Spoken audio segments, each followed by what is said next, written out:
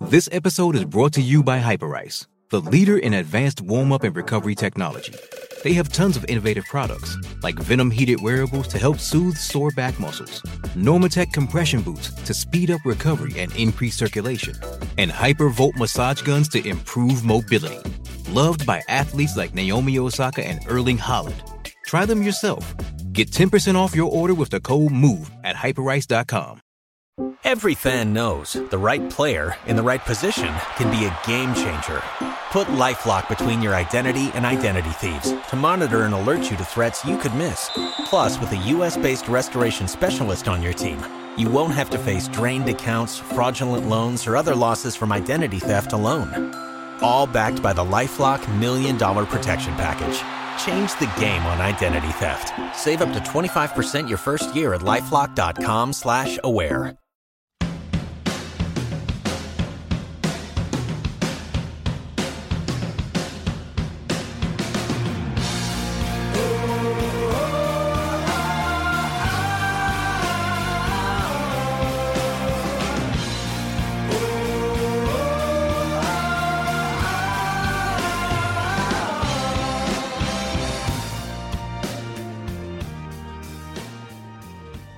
Hello, everyone, and welcome to the SoxProspects.com podcast, the web's number one source for information on the Boston Red Sox from top to bottom, from Fort Myers to Worcester, across the Pike to Fenway, and all stops in between. Thank you for listening. My name is not Chris Hatfield. I'm the host of the Sox Prospects podcast, and I'm joined by this episode by Chris Clegg. Thanks for joining us, Chris. Looking forward to some more baseball talk today. Definitely. Looking forward to doing some more regular shows with you guys. Always enjoy chatting, especially get to hang out with you when you're down here in Greenville, and be hanging out with you in Fort Myers in about a month's time. So that'll be a lot of fun. I'm looking forward to that, and looking forward to some good Sox prospect chat today. Yeah, definitely.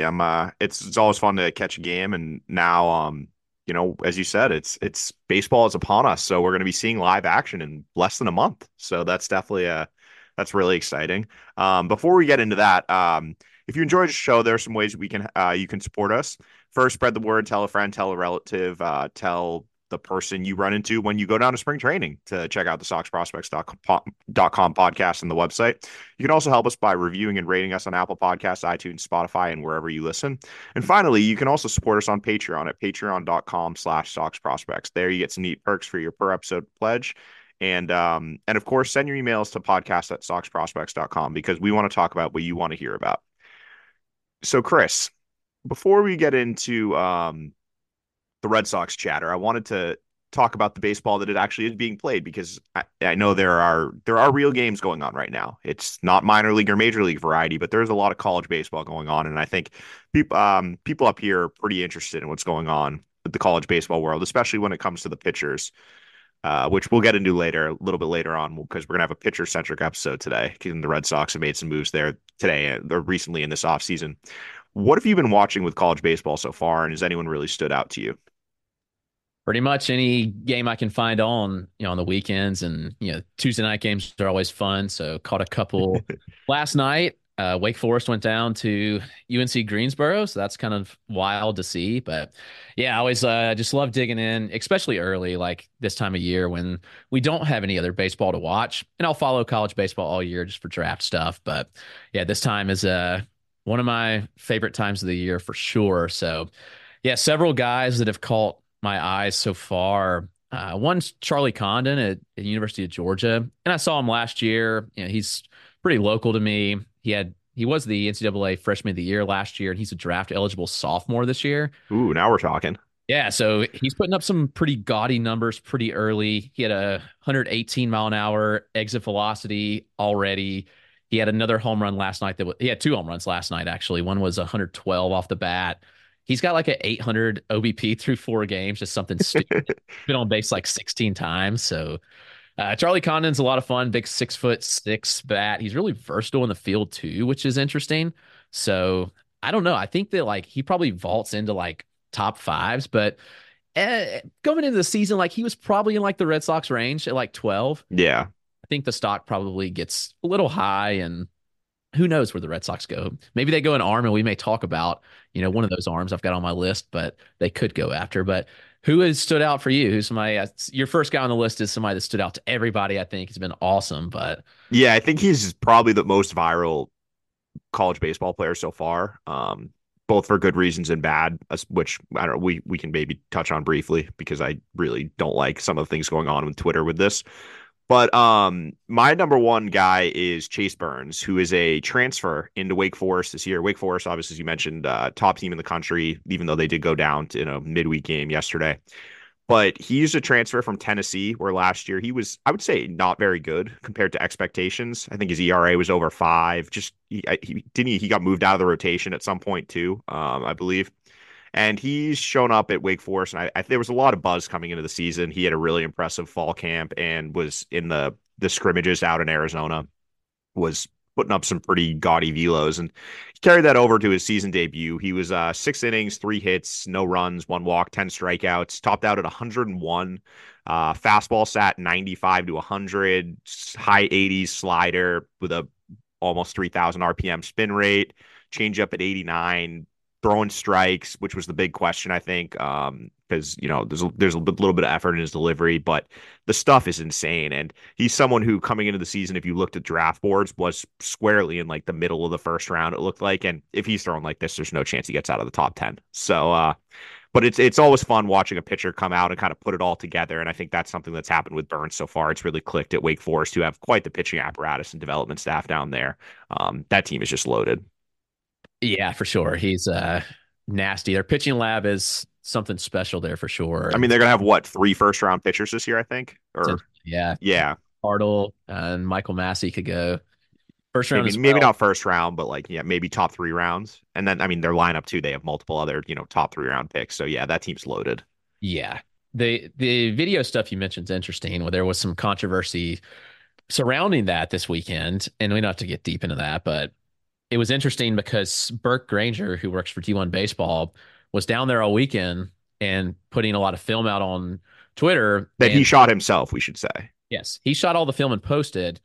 And then Raycom Sports came in and filed copyright claims on all of those. So like the videos were like taken down. I know it's being fault right now, but it's just crazy because like, people like us that grind at the ballpark and post film, like it's just interesting to see like what does the future of this look like? Obviously, I Yeah. hope that this is resolved quickly and not an issue moving forward. I know Burke said that Wake Forest was actually pretty against Raycom doing that themselves. Like that's promoting Wake Forest themselves. Like there was, I think the Chase Burns video had like 1.5 million views. So Well, just yeah. a promotion of the game, Wake Forest and Chase Burns himself, and then a company that hasn't even tweeted in 3 years comes in and for copyright claims. It's just kind of ridiculous. Yeah, no, it's definitely a concern, and I always go back to I look at what's with like the NBA, and I feel like the NBA is just does a very good job with viral stuff, and the reason they do that is they just don't care about this video that could puts up online, and I think you contrast that with like what the NFL does, or which they don't. It doesn't matter what the NFL does. The NFL is a monster. They're so big, it doesn't really matter. But I think baseball, you see it like they're pretty strict with their copyright claims, and with college baseball, I feel like we haven't really seen it. So hopefully this isn't the norm because video like that is what makes it accessible to a lot of the fans. A lot of people aren't, especially up here, college baseball is not that big, even though Northeastern actually has a really good center fielder this year. But the way a lot of people consume media these days is, those short clips, and college baseball, like watching Chase Burns throw an inning on a Twitter video is, it's going to reach a lot more people that way than it will on, cable TV or on, streaming online. So hopefully that's something that gets sorted soon and we can continue to watch electric highlights like what Burke shot of Chase Burns. Who's your second guy that you're enjoying watching so far this season? This guy I actually think is in the Red Sox range, and I have no clue. Like you wrote the article about the Red Sox not drafting pitching Yeah. change this year, and if so, I firmly believe that Brody Brecht of Iowa is in this range. He's quite interesting, big time fastball, like touching triple digits. He has awesome stuff. There's some command questions. I think we saw Yeah. him 6 in that start this past weekend. He threw four and a third. It took 100 pitches to do so, 11 strikeouts, and just 53 strikes. So 53% strike rate's not great. But the upside and the talent are there for sure. He had a 57% whiff rate, 36% CSW, and the That's slider called strikes and is, whiffs. yeah, Sorry, just want to make sure in case yeah, someone. good clarification there. So, yeah, I mean, the stuff is so good with Brecht, and he's been consistently talked about. He was great last year, too. And if the command is kind of harnessed a bit, then there's certainly a case he's a top 15 pick. And he's sitting right in that range that the Red Sox pick at 12. So if they do decide to go pitcher, I think Brody Brecht is certainly somebody that could be on their radar. Well, he seems to check a lot of the boxes they've looked for in pitchers this offseason, where he's a big body, two-sport guy, super athletic. He used to play football at Iowa too, and I think he's given up football now, so he's just focusing on baseball for the first time. So there might be some untapped potential there. And more importantly, though, we've seen, and we'll get to it in a little bit when we talk about the David Sandlin trade, they love big stuff guys, and he's got big stuff. That's the stuff that's the type of pitcher the Cubs have targeted when Craig Breslow was there. You look at guys like Cade Horton, Jackson Ferris. They're all guys, big fastballs, big swing and miss secondary pitch also. So I think Brecht is someone to definitely keep an eye on if the Red Sox decide to go that route with pitching in the middle of the first round with their first pick. My second guy is actually not a pitcher, but he's a familiar last name, and it's Zach York, who is the younger brother of Red Sox second baseman Nick York. And the reason I like Zach York is because he just really hit. And it's fun to watch because it doesn't look like a normal baseball player. Where we talked about Brody Brecht, he's kind of what you expect when you put a baseball player on the mound. If you're gonna like put the perfect starting pitching or positional prospect, you're looking at someone 6'4", 6'5", like chiseled. Zach York is not that. He's a big boy, and it's always fun watching big boys hit. You've seen the majors, guys like Dan Vogelbach have made a long career out of it. And if you can hit, they'll find a position for you. And I just like watching Grand Canyon because Zach York goes up there and he just rakes. And he's a good enough hitter that I think he's a legit draft prospect and someone who could go in the top 10 rounds. He's not going to be like a first rounder or a second rounder probably, but he's someone, when you get in those middle rounds, I could see a team grabbing who can turn it, who could really open some eyes when he comes up just because he's going to make a ton of contact and he's got some power. So he's someone that I've enjoyed watching just because also it's a nice swing and it's fun watching familiar names go out there and get it done on the diamond. Yeah, he's a really fun one. I said that frame's interesting and watching. It's just a unique player, and I don't know. And you'll notice there's a trend here in my last two, but I think it's fun watching guys who you don't expect to be baseball players who don't look the part go out there and perform really well. Yes, and that was Big Joe Davis Exactly. Joe was, Davis was a legend. So yeah, he was like one of the biggest fan favorites in Greenville for a long time. I hate he retired, but yeah. awesome guy. So last guy, another one I think fits in the Red Sox draft range is Seaver King with Wake Forest. He was actually a D2 transfer from Wingate College in North Carolina. But King put up some pretty huge numbers last year. And while at Wingate, it's like, okay, D2, but the underlying data was extremely strong on him. Some big time exit velocities, good contact skills. He didn't have, eye popping weekend by any means, but I still believe that Seaver King is a first rounder. And with a decent performance, I think he's a top 15 type drafty. So he was one that I really had a close eye on this weekend just because it's like, okay, you want to see how this guy's going to perform coming from a D2 school to now be into the number one school in the country. So that's always interesting.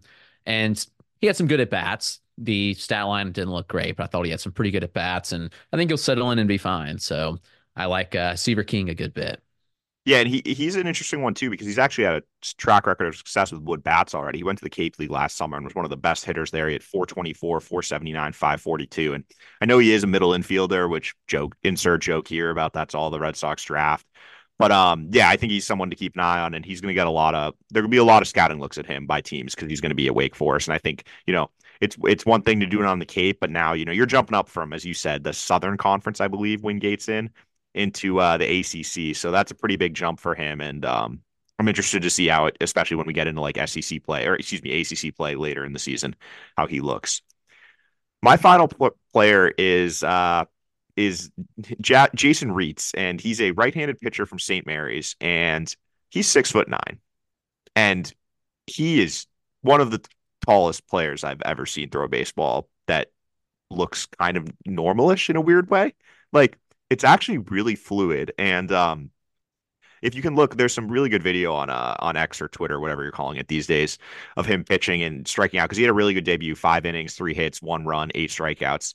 And I watched it like 50 times because my mind can't comprehend someone that big throwing that many strikes. And that was the part that stood out because I mean I've seen 6'9" guys, guys that tall in pro ball before. This is definitely before your time, but the Red Sox had a guy named Sven Heyer who was signed out of the Netherlands. I think he was 6'8", but saw him throw with Lowell, and it was very funny because he would come out and he's huge, and then he was throwing like 84. But you know, you take a chance on guys like that. It's really funky. Like I think the Giants have the guy Sean Hageli who's that tall. But yeah, just watch the video. If look it up, Jason Reitz, it's awesome. And I'm excited to see if he's actually going to establish himself as someone who could be a legit draft prospect if it's more just, a fun college baseball story. But we're in the time of the season where I'm obviously watching, the top guys and the draft guys too, but it's also let's have some fun. College baseball is supposed to be fun. You can only watch so many PFPs. So if you tell me I can watch, some PFPs of the Red Sox or I can go watch Jason Reitz throw, I'm going to go watch Jason Reitz throw right now. So yeah, that's the college baseball preview. We talked a lot about pitching there and for good reason because with the Red Sox, that's been the hot topic. That's been what they've been going after this offseason. Craig Breslow and co. completely revamped the pitching staff, and they made another trade this week to acquire a pitcher. The Red Sox, a couple days ago, shipped out John Schreiber, right-handed reliever, who's been with the team since he was claimed off waivers from the Tigers, and they sent him to Kansas City. And in return, they got David Sandlin, who's a 11th round pick out of Oklahoma in the 2022 draft. He signed for over slot, actually. I think it was $375,000. So we're talking about someone who got decent amount of money in the 11th round. And last year he started in low A, had a dominant performance there. And then he made it up to high A for 2 starts before his season was ended because of a oblique injury. So he's coming off an injury, but you were able to see him last year. So can you talk a little bit about what you saw with David Sandlin last year? Yeah, so Sandlin was one of those that you don't really know much about. He was like a seventh, I'm gonna confirm, seventh or sixth rounder out of like Oklahoma. 11th. 11th, even okay. Yeah. So yeah, I was pulling up to confirm, but 11th rounder out of Oklahoma. So those guys you never have like high expectations on. And like he was okay at Oklahoma. We didn't see a lot out. Yeah, he had like I remember the only reason I remember is because a good friend of the show, Mike Monaco, called his College World Series game where he dominated against I want to say it was against Tennessee or someone, but Yeah. he had a really good game. He had double-digit strikeouts and shut that like a really good lineup down. So that was really all I remember of him. But if you look at his season numbers, as you said, 5.59 ERA, 1.379 WHIP, nothing really stands out there. No. And it's actually his birthday today. So happy birthday, David Sandlin, 23. And that's kind of the question. People are like, oh, he's old for the level, but he was drafted in 2022. So he's not that far removed. He has first full season of pro ball last year, spent time in single A and high A. And then, I've got those looks in single A Columbia. And of course, like that kind of college arm is just going to absolutely dominate. He has a big fastball. I mean, it's set around 96 consistently. When I was seeing him, it had pretty good ride on it. I think he was sitting like 17 inches of vert on it. So yeah, it's like a round average. Yeah, I mean, it's pretty good. Like, not bad. And it's going to blow away hitters when you're locating it well at the top of the zone.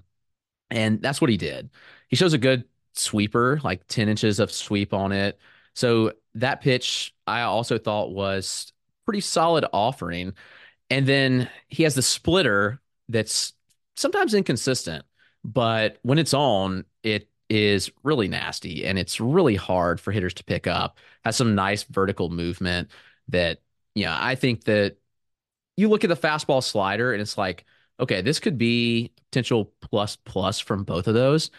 And then you look at the splitter, while inconsistent, it did have a 40% swing and miss rate on it last year, which is pretty impressive and really high chase rates too. So, when it was on, he was missing a ton of bats with that. Here's the thing with Sandlin, though, this offseason, he came out and was putting up some pretty eye-popping numbers. While, it was in a facility, you don't know how it's going to play in games. He was touching triple digits and he touched 21 inches of IVB, which is just insanely absurd to think about, like that kind of fastball. Now, he's not going to sit 100. Like, I don't think anybody expects him to sit 100, but if he's sitting now 97 and the fastball is getting 19 to 20 inches of IVB, then we're looking at a totally different pitch. Like, it's gone from being like pretty good to like, okay, this is a plus fastball now, at least in my opinion. So this will be when I'm really interested to see what he looks like in game action.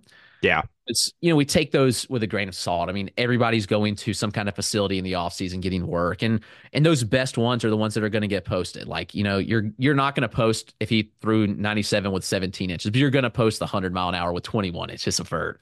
So I'll be curious to see. But yeah, overall, I thought Sandlin was pretty impressive. Heavy strike thrower. He, a ton of strikes in the zone and a ton of chase too, which I like to see. I mean, he threw strikes at a 67% clip last year, and like MLB average is like 63. Minor league average is a little lower, so well above average strike thrower. He walked just like 6.7% of guys. And with that stuff, like I think that there's a starter profile in here for sure. Yeah, and when you're talking about his IVB, so just for frame of reference, in the Red Sox system, the highest guys are is Luis Perales at 20.9 inches, Chris Troy at 20.8, and then other than that, they don't have a single minor leaguer in the 20s currently. They Bradley Blaylock wasn't there, but obviously he was traded to Milwaukee. So yeah, we're talking about top of the scale induced vertical break, and that is the $1 million question. And I think what I kind of need to see from him is how is his stuff going to look in the season this year? Because it's all well and good to do it in the offseason. He said, we've seen it. You're not going to post the rough video or the rough bullpen outings. You're going to post the very best. And at his best, he's shown in the offseason this year that it's, premium stuff. But can you do it in May? Can you do it in June? That's what we need to see. And that's the big question with him is, you combine that with his injury, he did have an arm injury last year. That's always a concern to me. And he did, he only pitched, he was facing, yes, he was 22, but as you said, you expect a college starter to go out against low, especially coming from a big school, to go out against low A hitters and dominate. And that's what he did. He did exactly what he needed to do. Now let's see how it translates, whether it be starting in Portland, which I think is actually definitely on the table, or Greenville. How is he going to look this season? Is that stuff going to translate? Is he going to be back, 93, 96 like he was last year? Is he going to be sitting 95 to 97 like he has shown and topping out, 99, 100 like he has this offseason? Those are the big questions and kind of where their variance comes in with him, because I think that he is a very exciting pitching prospect. It's just for a college guy, there's kind of wide error bars here. It's gonna, what's the fastball gonna look like? Assuming he's healthy, it seems like he is. Can he go out there and show he can throw a full year of innings, things like that? But to go out and trade a guy like John Schreiber, who was good, he had almost a 2-WAR season 2 years ago, but other than that, he's been last year's .1 WAR. He's had a couple other .1 WAR season. You make this trade every day, and it's not just you don't do it for financial reasons. I know that was kind of a common narrative was, oh, they're selling off already. What kind of message does this send? This is a baseball trade, baseball reasons trade. If you can trade a fungible middle relief depth arm, because that's what John Schreiber is, he's a solid 6th, 7th inning guy. You can find those guys. The Red Sox have gone out and traded for a bunch of them, and I think it's noteworthy that Alex Cora talks about it in camp, that they feel good with guys like Isaiah Campbell, Greg Weiser, both of whom were acquired in trades this offseason. They have options to replace John Schreiber on the roster. A guy like David Sandlin, they don't have a lot of guys with his type of upside in the rotation that combine raw stuff, strike throwing ability, and upside. He's 6'4", he's 215, checks the boxes there physically. Got 3 pitches. Well, he's got 4 pitches. He throws a curveball also. Granted, it's more like a show me pitch, but he's got 4 pitches. 3 of them have shown bat missing ability. Checks that box there. Throws a ton of strikes. Another box checked. Like, he checks a lot of boxes that a lot of guys in the org don't have. And so the ability that they were able to diversify from an area of strength to an area of weakness is a really nice move by Craig Breslow. And I think it's shown with his offseason moves to what he's trying to fix with this team. I mean, everyone knew it going in. And I think with this trade and the other ones he's made, he's done a really nice job of reshaping this pitching staff, both with what's on the field and off the field heading into 2024. Where there's a lot to look forward to, I think, if you're a Red Sox fan, when it comes to what is going to happen with the pitching development and the pitchers themselves. You've got him, you've got Richard Fitz, you've got Nicholas Judice, you've got a lot of new arms that we haven't had this kind of influx of talent in past years.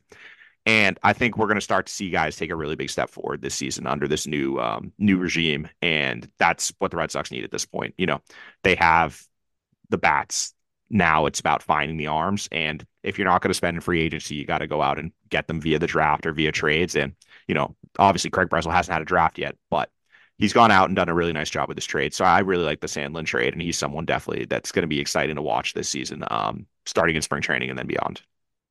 Yeah, I just hit on the point of, what are the Red Sox looking to do this year? If they're not looking to, compete this year, and I know nobody wants to hear that, but the reality is if they're setting themselves up for 2025, then this move absolutely makes sense. You brought in Liam Hendriks, who will be back for 2025. You've got him, ready to go, like a Michael Fulmer, similar case there kind of thing. And the bullpen is like pretty solid, in my opinion. Like you got Justin Slatton in the Rule 5 draft, who is more than ready to pitch in a major league bullpen. Got Isaiah Campbell from Seattle. Like the Red Sox bullpen is fine. And like this move you make 100 times out of 100 because the fact that you look at the bullpen, okay, there's some depth there. Maybe it's not like flashy, studly names, but the bullpen's going to get the job done. And you get a guy who fills a void in the system where you severely need upside pitching prospects to take chances on. And David Sandlin fits that mold perfectly. You get him in an organization now that I think is, with Breslow, his crew, like, is going to do a great job with pitch development. And now you get a great arm in there, see what he can do. Like, I like the trade personally a lot for the Red Sox. Yeah, I agree. And I think with Sandlin too, it's not just that you've got this good pitching development staff, but he's coming in at a high level where he's hits these certain benchmarks where with a lot of pitchers, the Red Sox are hoping they can get to the level that Sandlin is already showing with certain pitches, both like metrically and just what we see on the field, velocity, things like that. Sandlin comes in with that baseline, and now you're giving him to this type of pitching development staff. It just has a higher ceiling than a lot of the guys who come in. If you're going out and getting a guy who's throwing 90 to 93 with, an average slider, there's only so much elevation that can be done there. With Sandlin, the bar is starting at a higher point, and that just gives so much more upside. And with this team, as you said, that's what they need. They don't need to develop another number 5 starter or another number 4. I mean, they do need that also, but the goal here is they need to start churning out those guys who can be number 2, number 3 starters. And Sandlin, there's a lot of variance here. Yes, he could end up being more of a reliever. He could end up being a back-end starter, but at least he has you can dream on the potential and see the upside of him developing into that type of mid-rotation to better starter that the Red Sox so desperately are in search of. Briefly, let's touch on a couple other things there. You did mention two signings they made, Michael Fulmer and Liam Hendriks. And I think they were actually pretty interesting signings because you're talking about those are big pedigree arms. Michael Fulmer was a former All-Star. Same with Hendriks. Both guys have been closers for MLB teams for several years, had a lot of success in those roles. And I think it's pretty interesting that they went out and devoted resources to guys who they're not going to pitch in 2024, or at least for most of the season. I think Hendriks has said he'd like to be back by the All-Star break. But it gives them, when you look ahead even without those guys, as you were talking about, they have a lot of right-handed depth options. They have a pretty good-looking bullpen with Kenley Jansen, Chris Martin at the back end, and then you got the middle relievers like some combination of Garrett Whitlock and Tanner Houck, Justin Slayton, Isaiah Campbell, Greg Weiser, Josh Winkowski probably slots in there, though I could also see him being developed as a starter. Then you look ahead, end of the season, you got Hendriks coming back. Next year, you could have Michael Fulmer coming back. They're setting themselves up with a lot of cost-controlled arms there so that the bullpen is not something they're hopefully going to have to address for the foreseeable future with this group. And I think that's a good way to do it. You're creating depth with guys you're bringing through the system and guys that you're rehabbing, building that relationship with. and then with the eye towards 2025. And I just think it's been a really strong offseason for Craig Breslow with what he's done reshaping the pitching staff, especially with the limitations he's had to operate under. 100% agree with you. I think the moves are very smart, and I think they set the Red Sox up nicely in 2025. While nobody wants that, you want a contender in 2024. I think that with the eye on 2025, some moves that they're making, that makes sense. You go out and you spend next offseason big time and put a contender on the field while having a really good farm system, and you'll have more of those prospects that are now ready. So, yeah, I think that everything they're doing makes complete sense, but I know it's not popular in the fans' eyes, but No. we'll see how it shakes out. Yeah, and I think that's a good transition to our final topic of the day, which is building. We talked a lot about what they don't have. I do think what's getting overlooked in this is they actually do have some really interesting arms in the system already.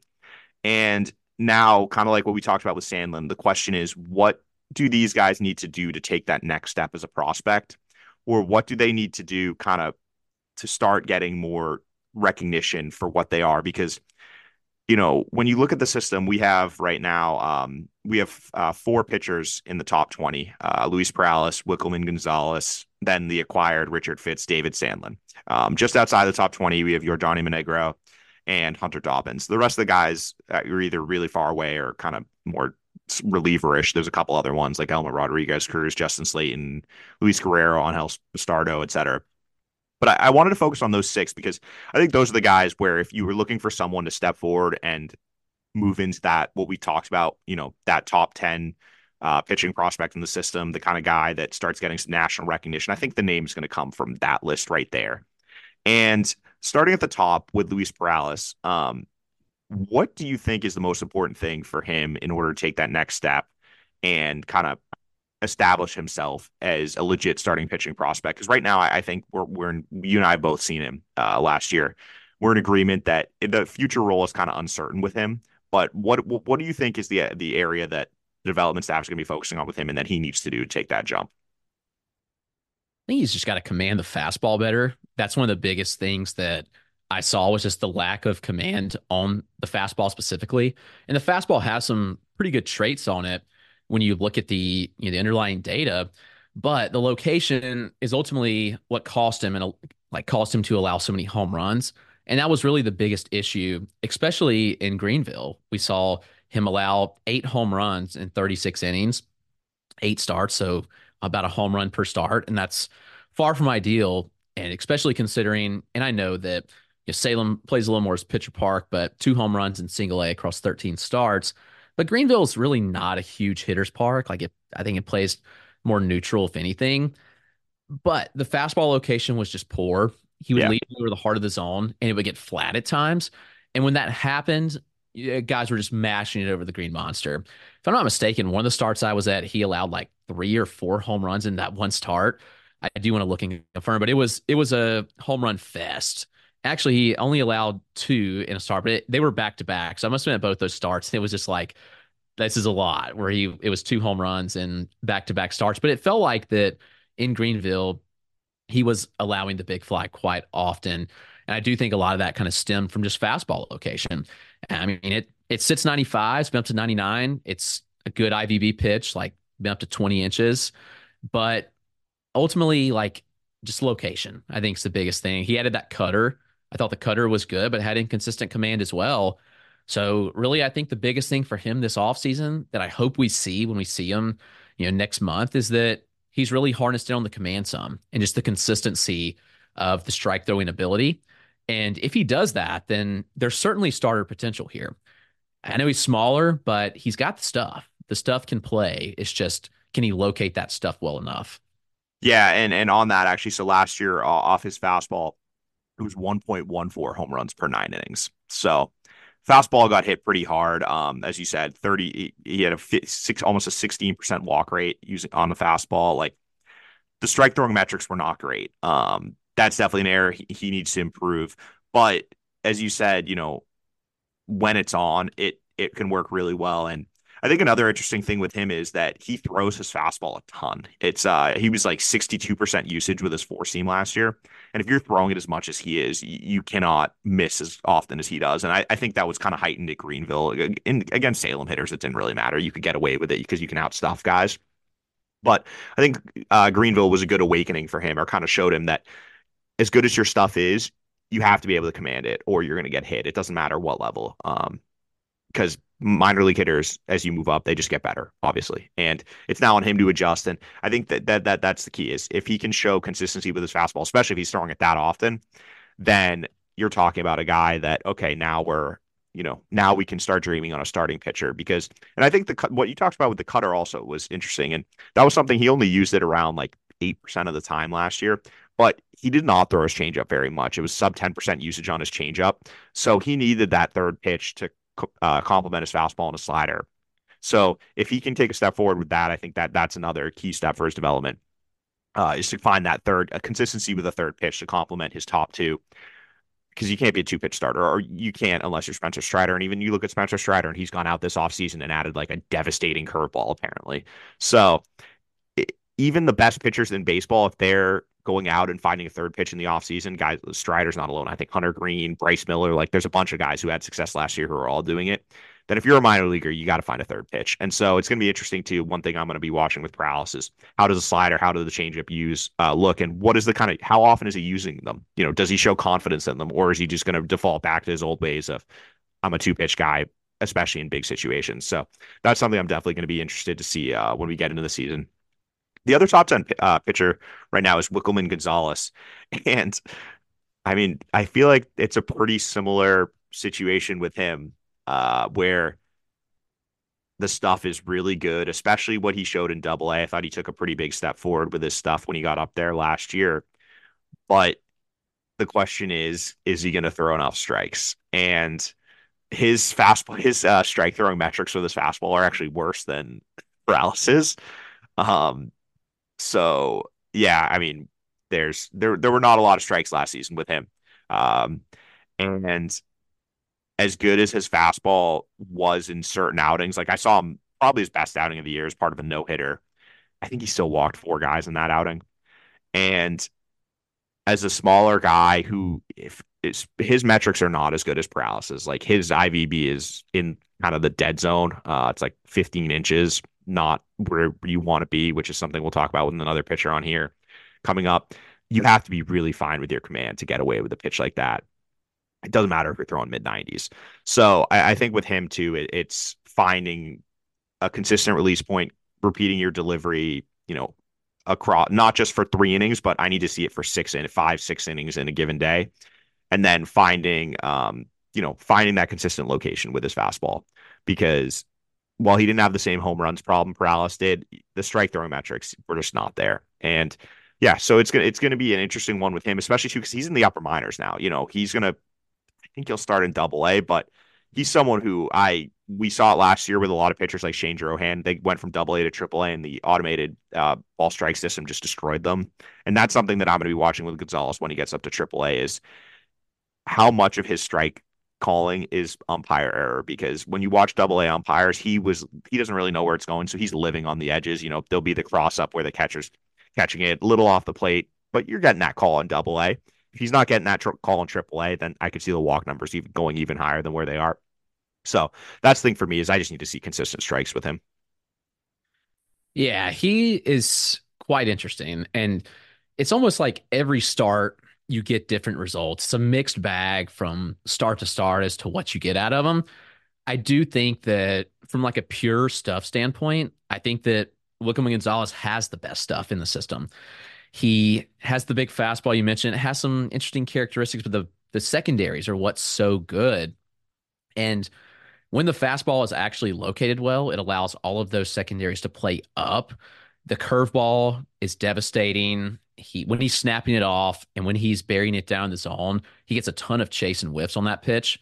It's just a consistency thing. The changeup, when he's throwing it well, it flashes a really good pitch with late movement, fading action. And he throws it to both-handed batters, which I thought was pretty interesting. Yeah.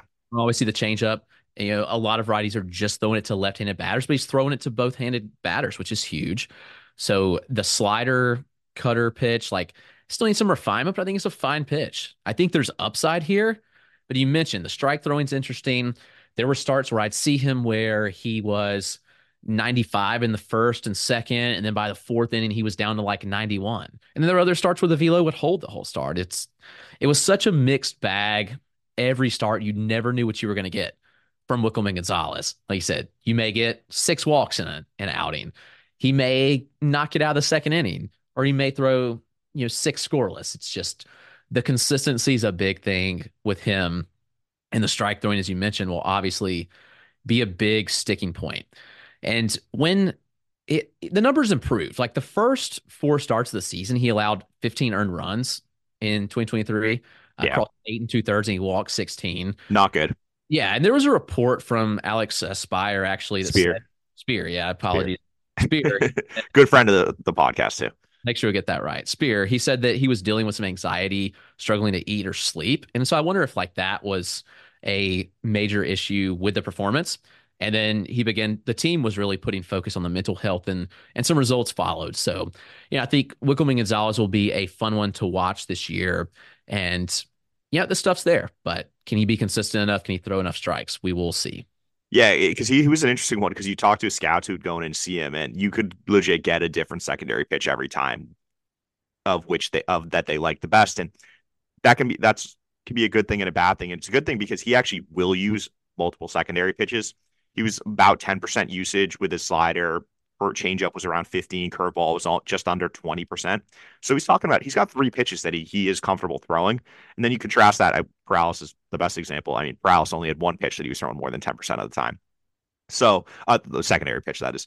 So with Gonzalez, yeah, there is a lot to like there. It's just about, as you said, finding that consistency with his secondary pitches, with his delivery, and then kind of getting that routine like he was in with Portland, rather than what was happening at the start of the season, both on and off the field. So I think, though, that with those guys, there is just definite upside. It's just this is where the new staff is going to come in is, what are going to be the point of emphasis here? What are they going to be tweaking here, whether it be pitch mix wise, release point? Like there's just so much that these guys have that raw ability, kind of like what I was talking about with Sandlin. They have this nice starting point, and now it's just about how is the staff going to come in and help them reach their potential. And that's what I'm most excited to see when we jump into spring training and beyond.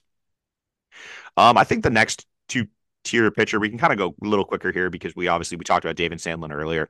The other one is Richard Fitz is the third guy in our rankings, and he was obviously acquired from the Yankees in the Alex Verdugo trade. He was someone I actually saw last year. We talked about it on the podcast then, but I think that with him, it's going to be about finding that third pitch because he actually does he throws a good number of strikes. The fastball, it's too many home runs, but you can still work with that. With him, it's just, does he actually have a third pitch? I'm not sure right now. The fastball is good. The slider's good. The changeup, we'll see. And what we were talking about earlier, you got to have 3 pitches. You got to have 3 at least 50 pitches to get by as a starter, unless you have like pinpoint command. And very few minor leaguers have the level of command you need to sustain with not having 350 pitches. And so with Fitz, my what I want to see is, what does his changeup usage look like during the regular season, and how effective is it? Because he's going to be against AAA bats, and Worcester is not an easy park to pitch in. It's a hitter friendly environment, especially when the wind is blowing out, because it just turns into a jet stream. And as someone who gave up 22 home runs in AA, if he's not commanding his fastball and then he doesn't have a changeup to consistently get left-handed hitters out, there's going to be some red flags there. So that's the thing for me is, how does the changeup look? Or this was where the dev staff comes in. Do they start thinking about a different third pitch, whether it be a cutter, split, or something like that with him, in order to kind of give him a complement to his fastball and a slider? Yeah, so that's really the biggest thing for me too. He showed he could eat innings. I mean, he threw 152 and 2/3 last year, which I thought was pretty significant. So the ability to throw innings, I think that's a skill too. Being able, like, there are certain guys who you even see at the major league level, every year you can only count on them for like 100 innings. If you're a guy like Nick Pivetta who can go out there and give you 160 plus innings every year, that really is valuable in modern day baseball. Yeah, and you look at like minor leaguers and few really throw over like 120. So when you're getting the level of innings that you got out of Richard Fitz, I thought that was a huge step for him. The strikeouts, 163 across 152 innings, they're fine. I think the biggest question, like you said, is there a third pitch there? And if it's not a changeup, does he add a cutter? Because he really needs to bridge the gap. The changeup when he threw it didn't have a ton of separation from the fastball. That No, it that was not a good pitch. so I mean, when you don't have the separation, like it doesn't really matter much anyway. And it didn't have great traits on the changeup. So I think something needs to be shown there. But if you add a cutter, if you add a splitter, like you mentioned, I think he can get pretty interesting because the fastball did tick up a little bit. I Yeah, by mean, the end of the season, he was like 96. right. So he was like low 90s in 2022, and then he was like consistently sitting like 94 by season's end, which when you're throwing innings and building velo, like huge plus. Like I like to see that. He gets a little bit of a natural cut to his fastball. So I wonder, like the cutter could be a pretty natural pitch to add there to kind of bridge the velo gap between that and his slider, which two plane break pitch. It's anywhere from like 82 to 86. So it depends, but something in the upper 80s, I think, would play pretty big for him. But I still think it's kind of 50-50 whether Fitz ends up in the bullpen or as a starter.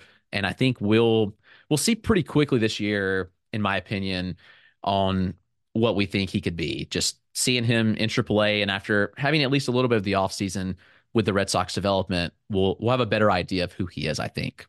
Yeah, I agree. And I think what you talked about with the velocity band, having that third distinct one is key.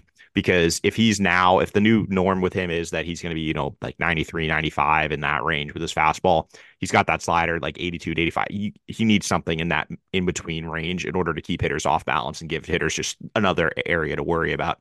And if it's not going to be a changeup, I think a cutter does make a lot of sense there. We'll talk about David Sandlin, so I don't think there's really any more to say with him there. But I think probably the most interesting name on this list and the one that I'm most interested to see this year is Yordani Monegro. And he's someone actually we saw together last year. He was excellent when he got to Greenville, and he kind of had one of those meteoric rises last year where he started the season in the FCL, and by the end of the season, he was one of the better pitchers on the high A team. So he made a lot of move. He had a lot of movement last year, jumping up 3 levels, but he's also one of the most interesting pitchers. And we saw it in person. He basically pitches backwards. Yeah. His secondary stuff is way ahead of his fastball right now. He's got really good feel for both his curveball and a slider, but he barely throws a changeup. I think his changeup usage last year was sub 1% for the season. So he doesn't really throw a changeup.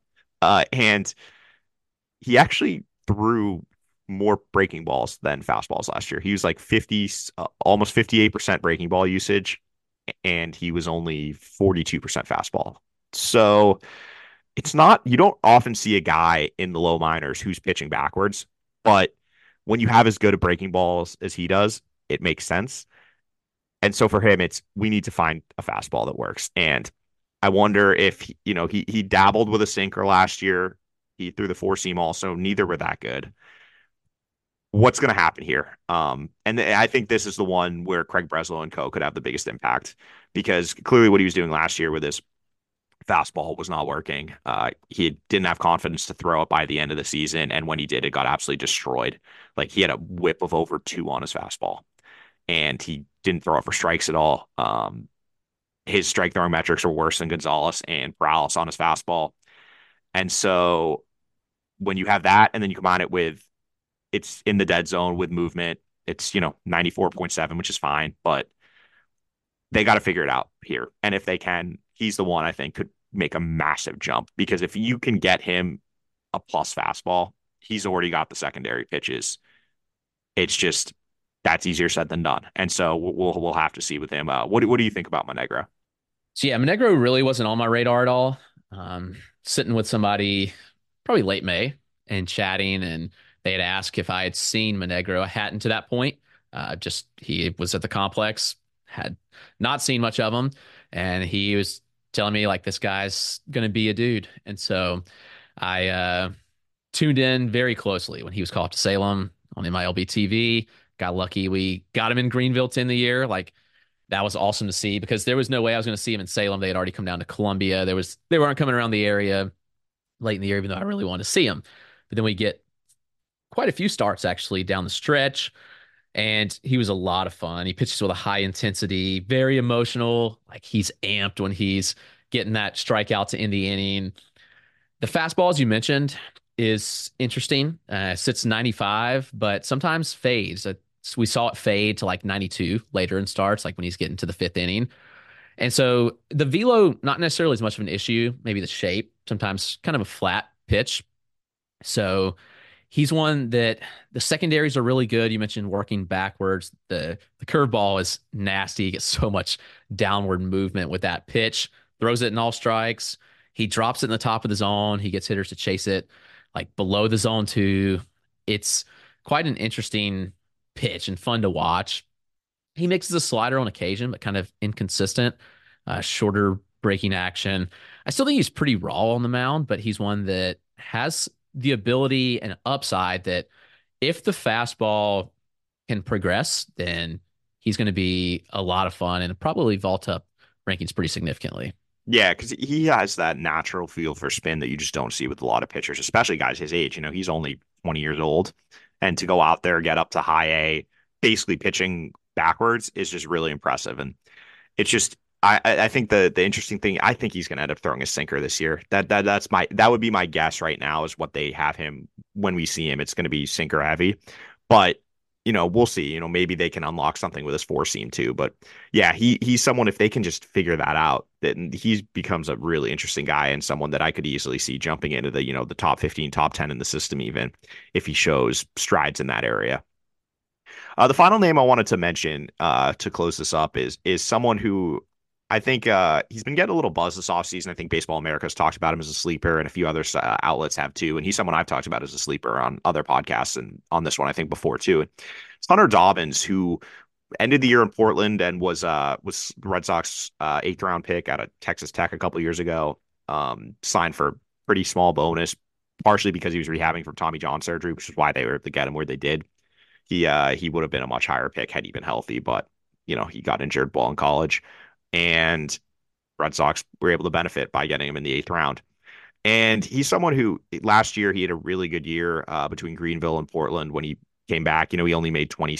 He only pitched in 20 games. There were like 110 innings, but got up to Portland. 71 innings, 78 strikeouts, 26 walks.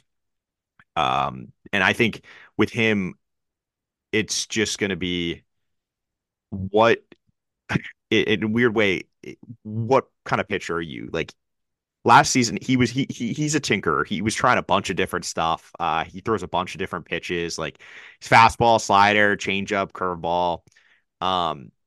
But from outing to outing, I think you wouldn't know which one was going to be the most consistent. The slider usually was, but he also throws it in a really wide velo band. He's like 84 to 90 miles an hour. And so I think you kind of got to cut that down a little bit. Like let's hone in on a specific velo with that. Let's continue to develop the splitter because that was a newish pitch to him last year. He kind of evolved from a changeup to a splitter, and I thought it showed some potential by the end of the season. And let's just if we can hone those two pitches in and find a way to hold his velocity with his fastball, because we talked about it with a few of the other guys, but he's another one whose velo kind of dipped as he went deeper in outings. There's a potential four pitch mix here with, decent command, especially for someone with his delivery, which it's not the cleanest delivery. And I'm not sure there's a lot they can be done with that at this point. When you get up to double A and you're used to throwing a certain way, it's going to be difficult to change his mechanics drastically. But if he can stay healthy, there are the makings of a four pitch mix here. And he's someone who I really like and I'm excited to see this season.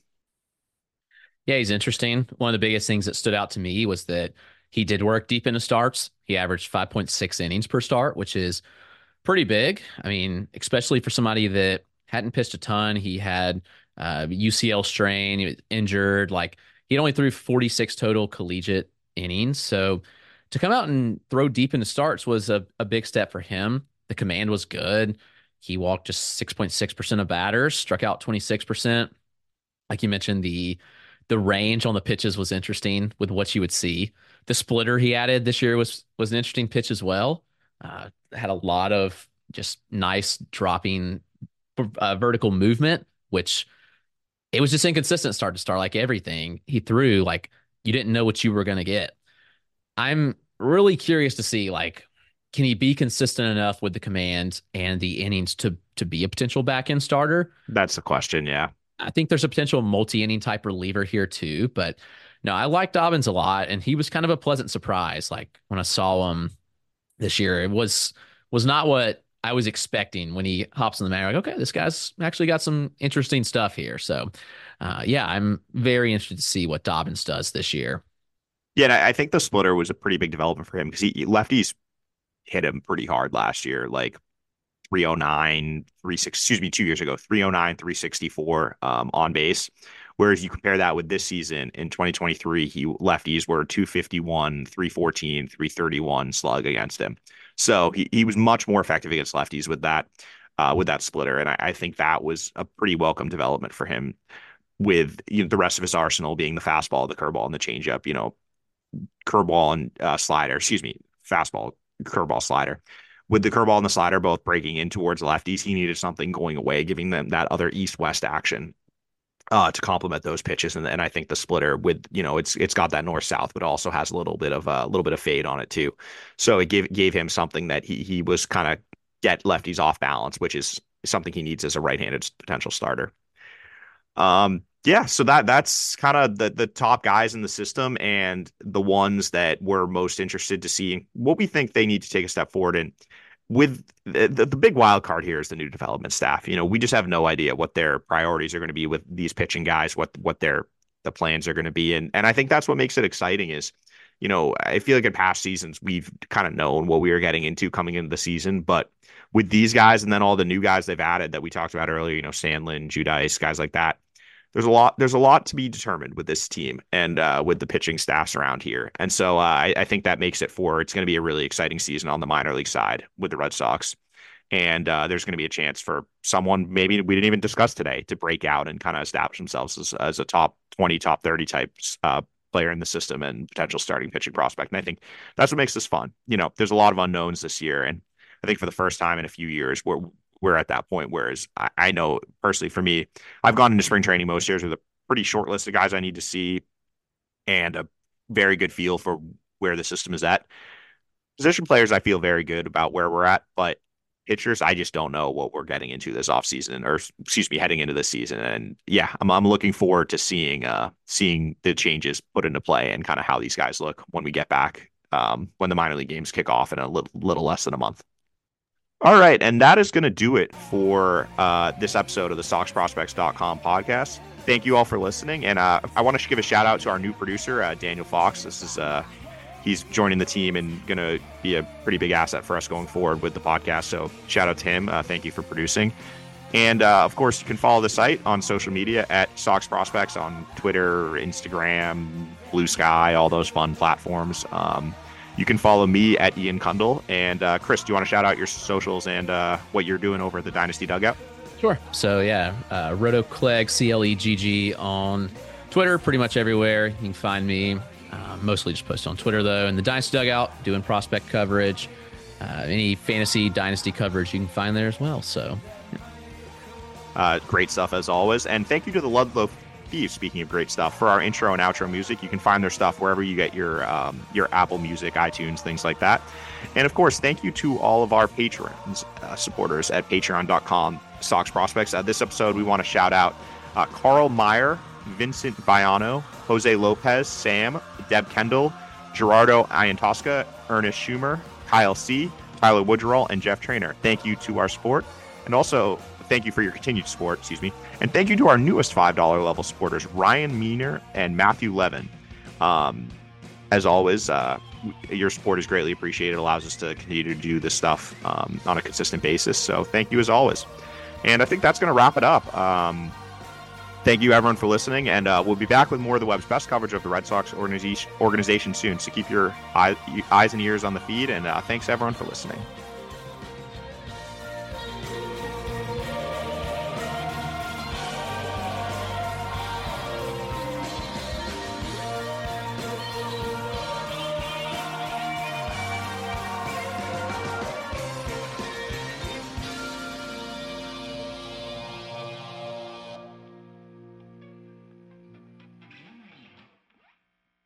Every fan knows the right player in the right position can be a game changer. Put LifeLock between your identity and identity thieves to monitor and alert you to threats you could miss. Plus, with a U.S.-based restoration specialist on your team, you won't have to face drained accounts, fraudulent loans, or other losses from identity theft alone. All backed by the LifeLock $1 Million Protection Package. Change the game on identity theft. Save up to 25% your first year at LifeLock.com/aware.